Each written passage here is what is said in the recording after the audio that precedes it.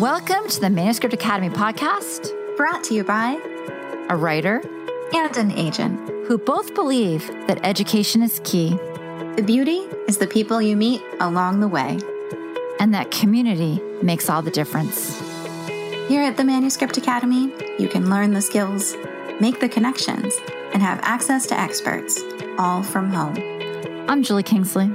And I'm Jessica Zinsheimer. Put down your pens, pause your word counts, and enjoy. Welcome to the Manuscript Academy podcast. We are joining you from quarantine, and we are so happy to welcome the lovely, talented, and generous Amy Elizabeth Bishop. Amy joined Distel, Goderich & Barrett as a literary agent and assistant in 2015 after interning for them in 2014. She represents a wide variety of adult fiction and nonfiction, as well as YA and middle grade. Before diving into the world of publishing, she graduated from SUNY Geneseo with a degree in creative writing. Though she grew up upstate, she currently resides in Astoria, Queens. You can find her on Twitter at Amy Liz Bishop. Welcome, Amy. Thank you so much. I'm so excited to be here from my desk. Actually, I'm not in bed currently. We're glad you're healthy. Yes. Oh my gosh. And I'm glad you guys are healthy too. Hopefully everyone listening is safe and staying healthy as well. So this is our first time at the Manuscript Academy where I bet, and it'll be interesting to see, that if there will be beeping, sirens, people screaming from other parts of the co-working space. So quarantine has a much quieter environment. And we at the Manuscript Academy have been really ramping things up. So we had a write-in last night, which is a lot of fun. We had 400 people from around the world. Wow. Jessica, tell our listeners where people were from. It was so interesting. Do you remember? Yeah, the theme was getting unstuck while you are stuck inside with all your characters. And it was a lot of fun. I am always so impressed with how talented everyone is when they type in their pieces in progress that they're working on when they're inspired by Julie's prompts. And we had guests from New Zealand, Zimbabwe, South Korea, Australia, Peru, Canada, Singapore, India, Romania, Germany, the Philippines, Saudi Arabia, and more. So for those who got up in the middle of the night to watch us do a writing workshop, thank you. We really appreciate that and applaud your dedication. And it's so interesting how we as people, like, we're all going through the same thing at the same time, which is, I don't think it's happened at this level ever. I mean, I know like the plague. I mean, we just weren't as mobile. So it was super interesting. Thanks everyone for showing up. And Amy, this is the question that we are hearing most often from everyone. People are concerned with the state of publishing. Should they be querying? Are things running? And with everyone's state of mind, should we be holding off now as writers in this process? Yeah, I've gotten a lot of questions about that too. And I think I've also been asking the same questions of editors on my end. And I know it's something that our whole company addressed earlier this week on like a Zoom call, because that is how we do things now. And the feedback I've heard from everybody, my company, editors, we are open for business. We are reading. Editors are taking projects acquisitions remotely. They are doing business. They are hoping to make sales. I think a lot of people are looking for big sales right now because they're hoping to bolster up some confidence, morale, kind of safeguard the company. So we're all still working. I mean, right now might not be the best time to dust off your pandemic thriller. I don't know how many people are kind of in the mood for those right now, given that it's happening currently. But we're definitely still working and reading. Do you happen to know how acquisitions is working? So people are literally doing acquisitions over Zoom. Yeah, I know. One of my roommates is at Macmillan, and she said they did launch virtually on Google Hangouts, maybe. And I talked to an editor from Flatiron yesterday, and they also launched virtually. And I think they are just doing everything over either Hangouts or Zoom or whatever. But they are acquiring. Wow. And my boss just did 2 film deals yesterday. So it's still working. And I might be getting an option in today. So everyone is working, just remotely. That's amazing. With the caveat, though, that if you go on an agent's Twitter and they're freaking out, maybe give it till next week. Yeah, for sure. I also think that this week was hard because everyone is adjusting. Mm-hmm. So I have been personally a little overwhelmed in terms of dealing with queries this week, just because we've shifted from working normally last week to working totally remotely this week and figuring out systems and best practices for everything. I think by next week, everyone will have stabilized quite a bit and we'll kind of have gotten into the rhythm of doing things remotely and be in a better headspace generally. I was wondering about that too, because our industry isn't traditionally tech savvy. So I figured there'd be a lot of moments where people are like, wait, how do I do this? What's a webcam? But I'm glad it's been working out. I think also the thing with this week is that things were changing so quickly that there was just so much news to take in. And I've kind of noticed over the last couple of days that the news has slowed down a little bit in terms of like big changes. Yeah. I feel like from the end of like last Friday to this Friday, we went from working in our offices to working from home, talking about shelters in place, the public schools closed. Like there were just so many big things that changed very quickly that we were all kind of trying to wrap our heads around. And I think going forward, things will still be happening, but maybe not at the same kind of rate as they were last week. So I think it'll also help stabilize and kind of get everyone into a more of a routine. Yeah, one of the things we talked about on Facebook Live was that it's a good time for happy stories. Like, I think everyone is looking for a little escapism, something juicy, something that's going to engross them, but also give them, kind of that jolt of happiness. I'm not sure people who are quarantined are really game for the tearjerker or just the work that's just a little heavy. I think there's I hear a call for lightness, which I think is interesting. Rom-coms, definitely. Yeah. So awesome. Well, thank you so much for that insight. As we know, Jessica and I don't usually dive into the current events. It feels pertinent this time, though, for sure. Yeah, Print Run does that so well in the industry. A shout out to them. We love them. But I think that this is something that we're going to have to continue to talk about as we kind of go through this uncharted territory. Mm-hmm. Okay. Well, Amy, we are so happy that you're here with us. Can you tell us a little bit about how you got started in publishing and how you knew you wanted to work in publishing? Yeah, absolutely. So I started thinking around my junior year of college that I needed a job. And this is how all great stories launch, right? I need employment. And I knew that I didn't want to teach, which was like 90% of the questions my relatives were lobbing at me. Oh, you're an English major. Do you want to teach? I was like, no. And I was thinking about going for my MFA, and as my friends who were way more talented than I was in the writing space started applying, they were talking about their creative statements, like statements of purpose, and I thought about it, and I had no really good reason why I wanted to do my MFA other than to just put off looking for a job, and that was not quite a good enough reason. So I thought about, okay, well, what else can I do with my major? And I thought, publishing seems like a good option. I like to read. I like books. This seems cool. And so I kind of lucked into my current job because an alumni from my college knew a friend who was an agent at Curtis Brown, put us in touch, and she told me all about agenting and what that world was like. And I thought, that sounds really cool. That sounds like something that would cater to all my strengths that I could be really interested in. And so when I applied for internships that summer, I applied to not just publishing houses and scouting firms, but also to agencies. And Distal took me on as an intern. And I left that internship knowing that I, A, wanted to come back to them, and B, that I really loved agenting, and that hopefully someday I would end up back in an agenting job. Obviously, I was going to apply to everything I could get and, just try to get a foothold in. And luckily, Distal happened to open up a job 3 months after I graduated and offered it to me. I kind of hung around being like, I'm still poor and unemployed, hire me. And they did. And I've been there ever since, and it's been amazing. So that's sort of my very smooth entry into publishing. Well, that's so nice though, because you got to start there and grow with them. Yeah. I think that's actually pretty rare. It's interesting. A lot of our agents have actually started as interns at Distal and then just been there forever. I'm one of 4, I believe. Michael Barrett, Jim McCarthy, and Kemi Federin were also all interns and then became members of the company. So that's kind of like a family. It is. We are a giant family. Yeah, that's amazing. So tell us more about you. So tell us what you do when you're not working. I am part of a choir actually in New York, which is really fun. Oh, cool. It's this little community choir, and we meet every Wednesday for 2 hours after work. And it's been really wonderful. We do a concert in December and May, although I'm not sure about the May one now, obviously.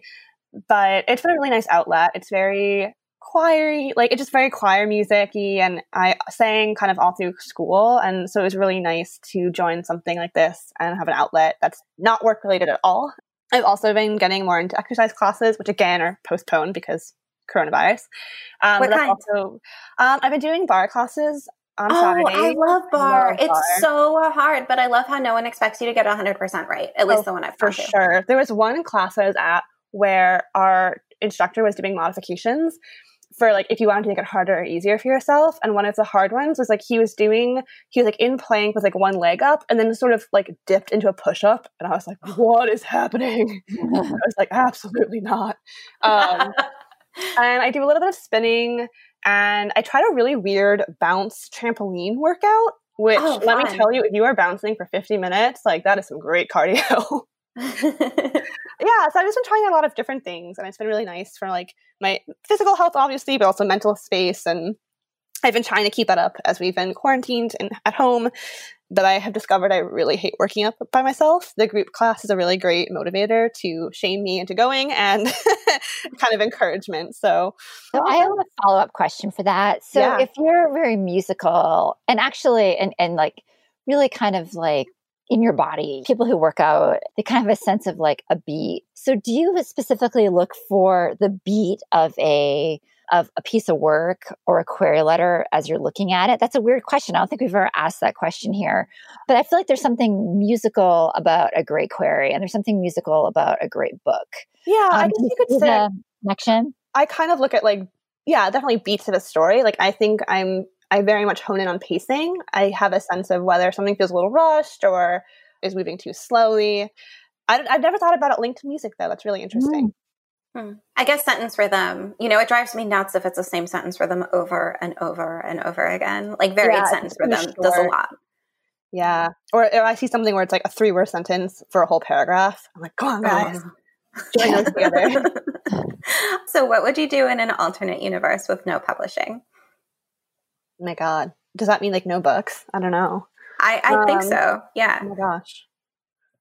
Like you drop into something totally new. I think I'd probably watch a lot more TV. But I don't know. I really like to cook too. So maybe I would just take up professional cooking. Oh, what have you made lately? Well, we've been quarantined like fully. So we've been kind of making do with what we have. I made a really good shepherd's pie upside down. So like mashed potatoes in the bottom.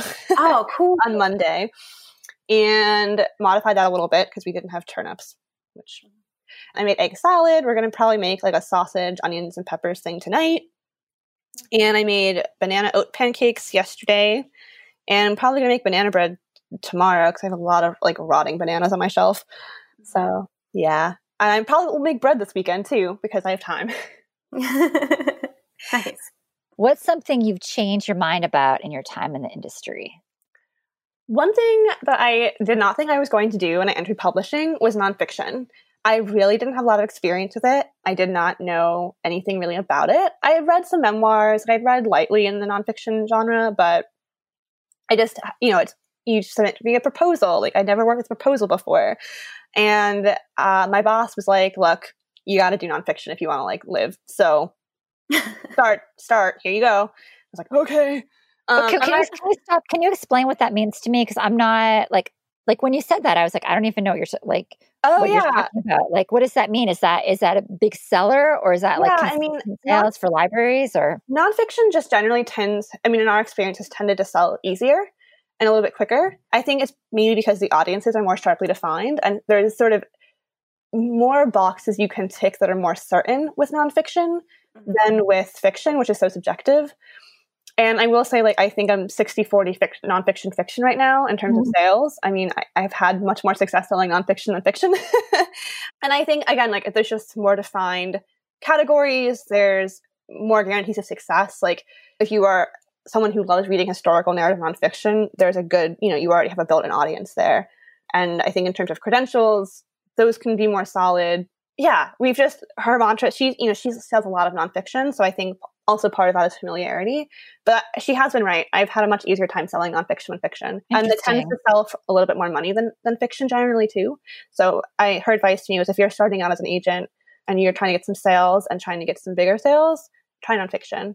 And you might not be good at it, but you can try it and see if you are. And yeah. So we always hear about platforms. So I know I'm like digging in here. I'm like, wow, I want to know Everyone always asks about platform. Yeah. Is platform important to you? Because we've heard from other people on the podcast that it's everything. And we would love to hear your opinion. Yeah, for nonfiction, platform is super important. Especially with memoir, I mean, I've had so many amazing memoirs flame out because the platform's not big enough. I think editors are really looking for that built-in platform, that built-in audience. If you have 100,000 Twitter, Instagram followers and 10% buy that book, that's what, 10,000 copies sold already. Is that math right?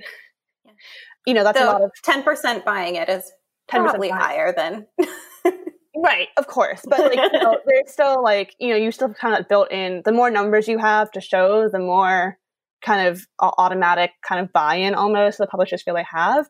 And I think, even with stuff that's more expert driven, business or self-help, the reach matters. I mean, I've gotten that feedback from so many editors, just, oh, the platform's not big enough. Oh, the audience isn't big enough. It really, really matters. And I think even for fiction, I don't think numbers matter so much, but contacts are huge. One of my authors is really linked into her MFA kind of community and the more literary space. And we've been able to get so many great blurbs I wouldn't have been able to get, but she had personal connections to them. And it's been amazing for her debut. So it does matter. And I think it definitely matters more in nonfiction than fiction, though. Yeah. And I think sales teams love to see numbers in front of them that make a very objective case for this is why this book will succeed. Mm-hmm. I agree. Because then it's look at these numbers versus, well, it's like this book and this book and this book because we say so. Right. Yeah. I've gotten killed on a lot of books that just haven't had a big enough platform. And so I'm starting to get choosier about what I'm taking on in different spaces. Do you go after people who have a big platform and see if they want to write a book? Mm-hmm. Yep. All the time. Can you tell us a story? I actually went after a woman who did a beautiful nonfiction essay, and she was like, oh, I actually have a novel. I was like, okay. Wow. And so her novel is coming out of Park Row Books in September, which is really beautiful. Congratulations. Thank you. So that was like a happy success story. I feel like a lot of the people I've gotten with bigger platforms have actually come to me now that I'm thinking about it, which has been interesting. But yeah, I'm definitely still chasing people down and looking and kind of browsing the internet for interesting folks. And I think that makes a lot of sense with nonfiction because it's hard to build a platform. But if you find someone who already has it and they can write, then you are in business. Yep. Agreed. Tell us the story of the first time you saw one of your books for sale. Oh my gosh. I had 2 books come out on the same day. So I ran to Barnes & Noble and ran on the shelves and took selfies with all of them. It was so exciting.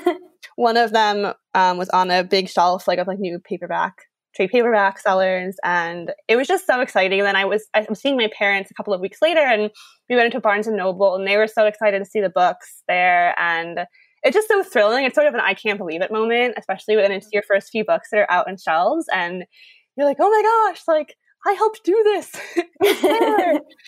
It's sort of I can't believe it euphoria, and just a very overwhelming sense of pride too, and just, the fingers crossed that it does well. But yeah, I feel like whenever I go into bookstores now, I always check to see my authors. I'm like, are you here? Are you here? And it's always very exciting when you see them. Yeah. So amazing. What do you wish writers knew about things on your side of the desk? I actually did a whole Twitter thread about this kind of recently. And I was sort of talking about we have a lot of feedback where people are like, they're just soulless monsters who are looking for reasons to reject us. And wow, it's not true. I mean, I get probably 30 to 50 queries a week. My partners get way more. And, that's all stuff we want to read through and be kind of careful and considerate about. We don't love sending out rejections. We're not like, yes, it's rejection time. So excited for these. And we wish we could offer personal feedback on everything, but sometimes just volume-wise, it's kind of impossible. And I just feel like sometimes it's easy to lose a sense on both ends. It's easy to lose a sense that there's a person on the other end, not just a robot hitting no. And we're all reading nights and weekends, and we're in this because we love it. We love writers. We love authors. We're not out to get you. And I'm sure rejections are very discouraging if you've gotten a lot of them. And, we get rejections on our end from editors all the time, like every day. So I think just sort of, it is a person behind the emails trying, we're all trying, and we all hopefully have everyone's best interest in heart, but it's hard sometimes to sort of convey that. What's one of your memories of your early days in New York City or in the industry?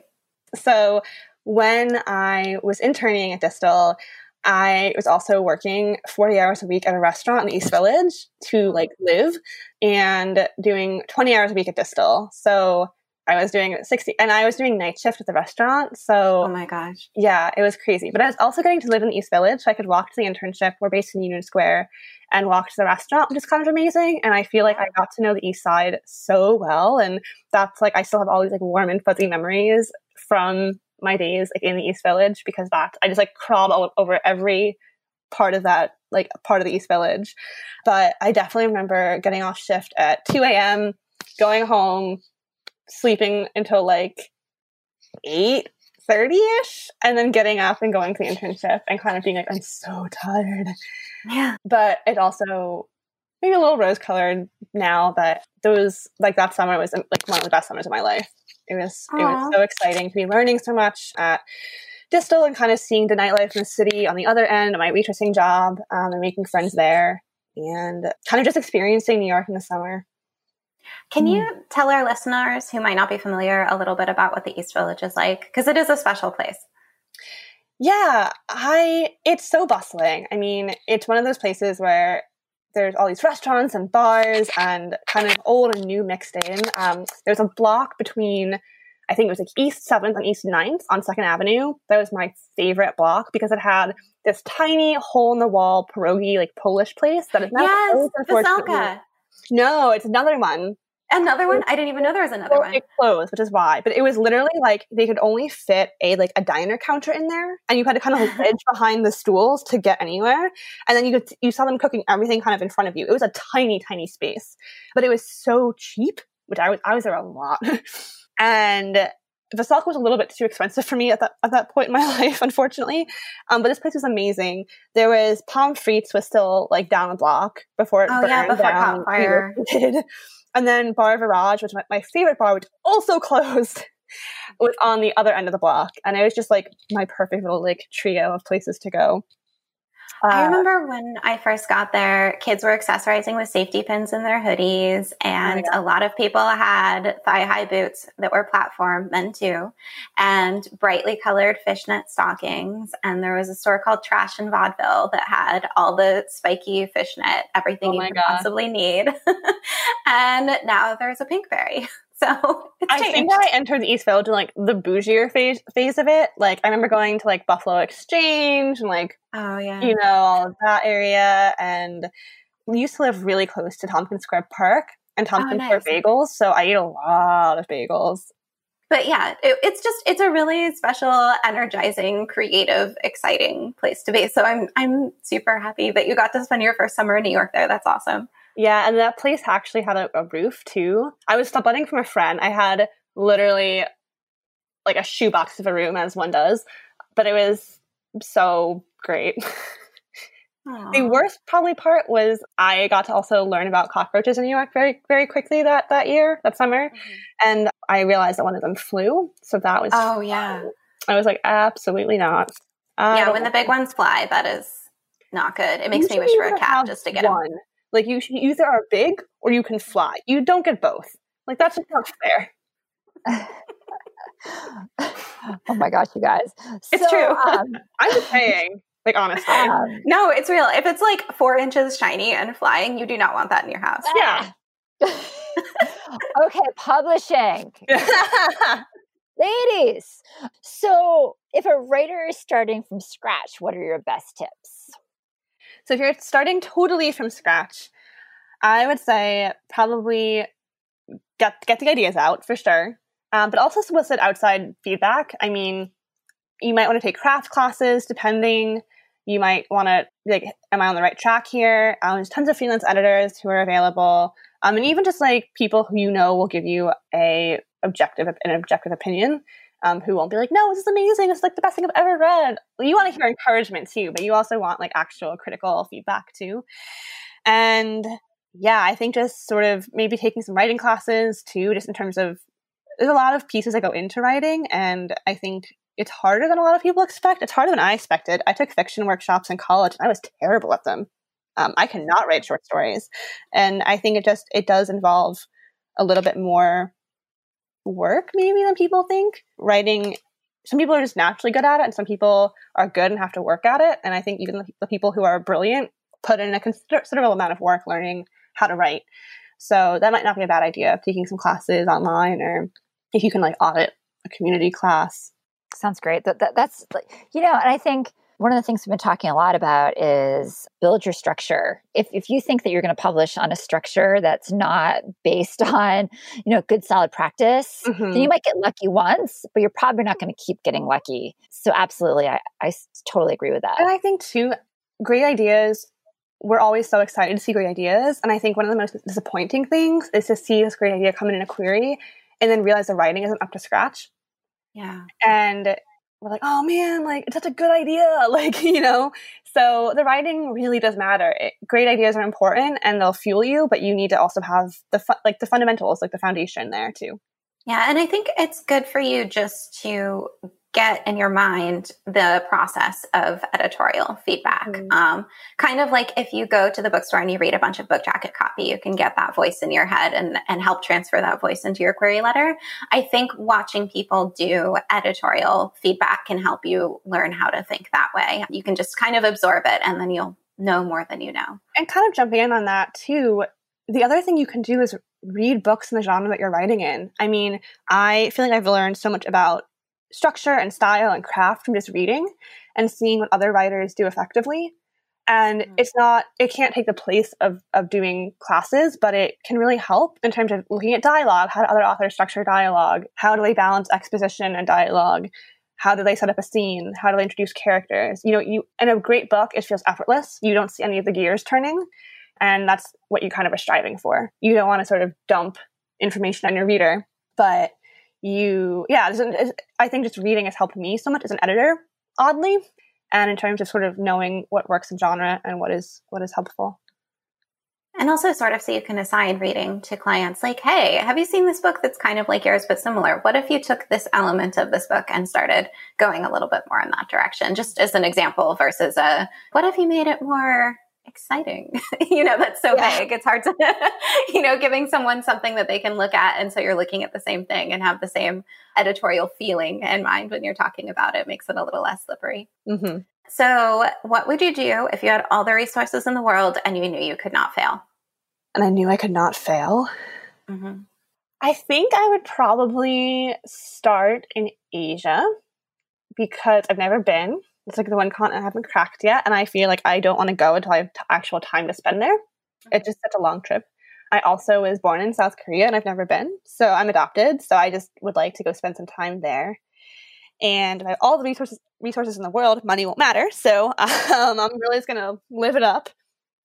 But I think I would want to do kind of a world tour. I've done a lot of Europe. So I might want to focus on like Asia and South America and, maybe like Finland and Sweden and Norway and like kind of those places.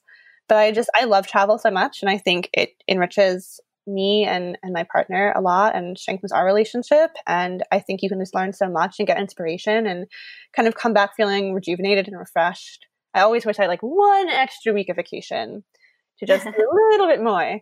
So I think I would travel if I had all the resources in the world. And nothing could go wrong. Right. Exactly. So what's your number one tip for writers? I would say foster a community. And I think with a community, there's so much. You get support, you get feedback, you get a sense of what other people are doing. And I think sometimes writing can feel very isolating and very lonely, depending on kind of where you are, especially if you're starting out and you don't have that kind of community. But I think writing is at its best when it is more collaborative, when you have people around you to support you and read your stuff and give you feedback and encourage you. It does not happen in a vacuum. None of publishing happens in a vacuum. There are a lot of opinions and people involved. And I think, that can really foster growth and just the stuff you need to get going in the morning. So, Well, speaking of community, we have an event with Amy coming up very soon, March 31st, 8:30 p.m. Eastern Time. So it's a query panel, and Amy here is going to go through as many of your queries as we can, drawn at random, followed by a Q&A. So one thing I like about these events is that everyone is super supportive, super constructive, and it just feels like a nice evening out with your smartest writer friends, wherever you may be. So you can learn more about that at manuscriptacademy.com/live. Amy, thank you so much. This was great. My pleasure. It was really fun. Good to talk to you guys too and connect a little bit. Yeah, I'm really looking forward to your panel. I think that whatever people are rating, I feel like I would trust you to give excellent feedback on whatever they're rating, whether fiction, nonfiction, for kids, for adults, anything anyone can come up with. Yeah, Amy's got a great brain, you guys. I got to spend some time with her recording a class that's coming up as well. And yeah, it's just, she's impressive. She's that person you want to work with because she thinks about the details. Oh, please. I'm blushing over here. You can't see it, but. No, it's true though. And we have so many great brains come through the Manuscript Academy, but it's nice to stop and appreciate like all the incredible brain power that we get to work with. So we're happy you're here, Amy. I'm happy to be here. Thanks for having me, guys. We are so glad that you joined us. And as always, we appreciate your feedback. Just head on over to the iTunes store and let us know what you think. It not only helps us make this podcast be the best it can be, but it also affects our ratings within the iTunes platform. We'd love to hear from you. If you're feeling brave and want to submit your page for our First Pages podcast, you can send it to academy@manuscriptwishlist.com with First Pages podcast in the subject line. We'd also just love to hear from you. And if you'd like to learn more about the Manuscript Academy and everything we have to offer, just jump on over to manuscriptacademy.com.